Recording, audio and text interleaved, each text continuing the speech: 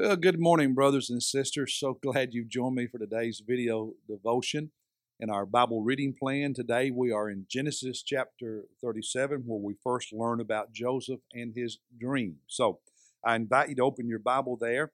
In my journal, after reading and praying about this chapter, what the Lord put on my heart is how immaturity is one thing, but evil emotions and actions are something totally different.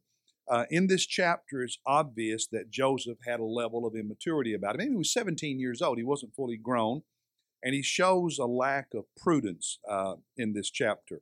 In verses 5 and 6, if you have your Bible, Genesis 37, verses 5 and 6, we're told, Then Joseph had a dream, and when he told it to his brothers, they hated him even more. You'll remember they already disliked him and were cruel to him because he was his father Jacob's favorite, and they knew it. Jacob showed it, and they already disliked him. And then he has this dream, and just made matters worse. And in verse 6, the Bible says, he said to them, "Please listen to this dream which I have had." And then he tells them about, they're all out there in the field binding sheaves, and his sheaves stand straight up, and theirs all bow to him. So they know the meaning. So you're going to be our Lord, our boss, our king, etc. And then in verses 9 and 10, he had still another dream. And he related it to his brothers and said, "Lo, I have had still another dream, and behold, the sun and the moon and the 11 stars were bowing down to me."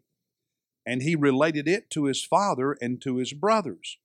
And his father rebuked him and said to him, "What is this dream you have had? Shall I and your mother and your brothers actually bow ourselves down before you to the ground?" Then verse 11, his brothers were jealous of him, but his father kept the saying in mind. Now, why did I say Joseph is immature? Well, obviously the dreams were from God, and they were foretelling the future, that he would be their ruler. But you don't need to go be throwing that in people's face. Here he is, the younger brother, and if he wasn't aware that his father was showing favoritism to him and that his brothers had a problem with him, because it says earlier in Genesis that his brothers talked harshly to him all the time, then there was a naivete about Joseph at this point in his life. There was a level of immaturity. I mean, God gives you the dream. It doesn't mean you have to go tell the very people who don't like you. So there's an immaturity about Joseph, but there's an innocence there. And obviously, we know as we continue reading Genesis, he's a very godly man. But that doesn't mean that those of us who are godly cannot be immature at times. And Joseph lacks some wisdom, some prudence here. But his brothers, on the other hand, they were angry and jealous and hated him. We've already seen that in several of these verses. Verse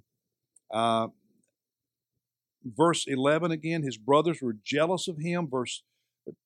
Then they plotted to kill him. And here's where I'm going with this. His brothers allowed their emotion, their jealousy, their hurt. I get, behind jealousy a lot of times is hurt and disappointment. They're probably disappointed to have their father treat them. They were jealous of their brother. They hated him. They disliked him, and they allowed all of those negative emotions just to get stronger and stronger. And they had all this self-talk and then group talk. And it got the better of them, and they plotted to kill Joseph. And so you'll remember in the rest of the chapter, Jacob sent Joseph to where his brothers were taking care of the flock to check on them and bring a report back to him. But they threw him in the pit, and they were going to kill him. But Reuben talked them out of that. And while Reuben was away, they sold him essentially as a slave to a group of Ishmaelite traders on their way to Egypt. And Joseph ended up being a slave in Egypt. And here's the takeaway for me. Yeah, Joseph was immature, but he was innocent and he was godly. But that's not the same thing as just allowing emotions to cause you to think evil things, feel evil things, and do evil things. This story speaks to me about the power of emotions, the power of the flesh. Now, emotions can be a good thing, but they can also be a bad thing. And in the case of the brothers, it was a bad thing.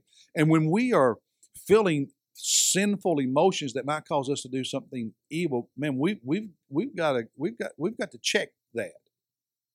We have to have enough integrity and enough character and enough, devotion to the Lord that we go to Him and ask Him to help us with that. But the other thing is the power of groupthink, because they're all mad and they talk to each other about how jealous and angry they are and how they want to get vengeance on Joseph. And the more they talk to each other, the worse it gets. And it's just a groupthink. It's like you're a follower of Christ, but you're at a party and everybody's drinking, and the groupthink causes you to go alone. You're a high school student and you're at a ball game, and all your friends are doing something, and you don't want to do that, but they're all doing it, and that groupthink, and the next thing you know, the crowd gets us all to go along, and it's like if nobody's willing to stand up and tell the crowd to stop, the crowd keeps talking itself into doing worse and worse and worse. And so, as I thought about that, my prayer was for the Holy Spirit to keep me from this kind of sin, to keep my mind and my thoughts both clear and holy, and to keep my heart pure even when others are doing just the opposite. I guess it's another way of saying going along with the crowd is quite often an unwise thing. So, if I had to choose between being immature and being evil, I'll take immaturity any day of the week, because evil is just plain evil. Even if the crowd talks you into it, you let them talk you into it. So don't do that. Don't do that. Listen to God. Keep your thoughts clear and holy. And don't just go with the crowd. God bless you. I'll see you tomorrow.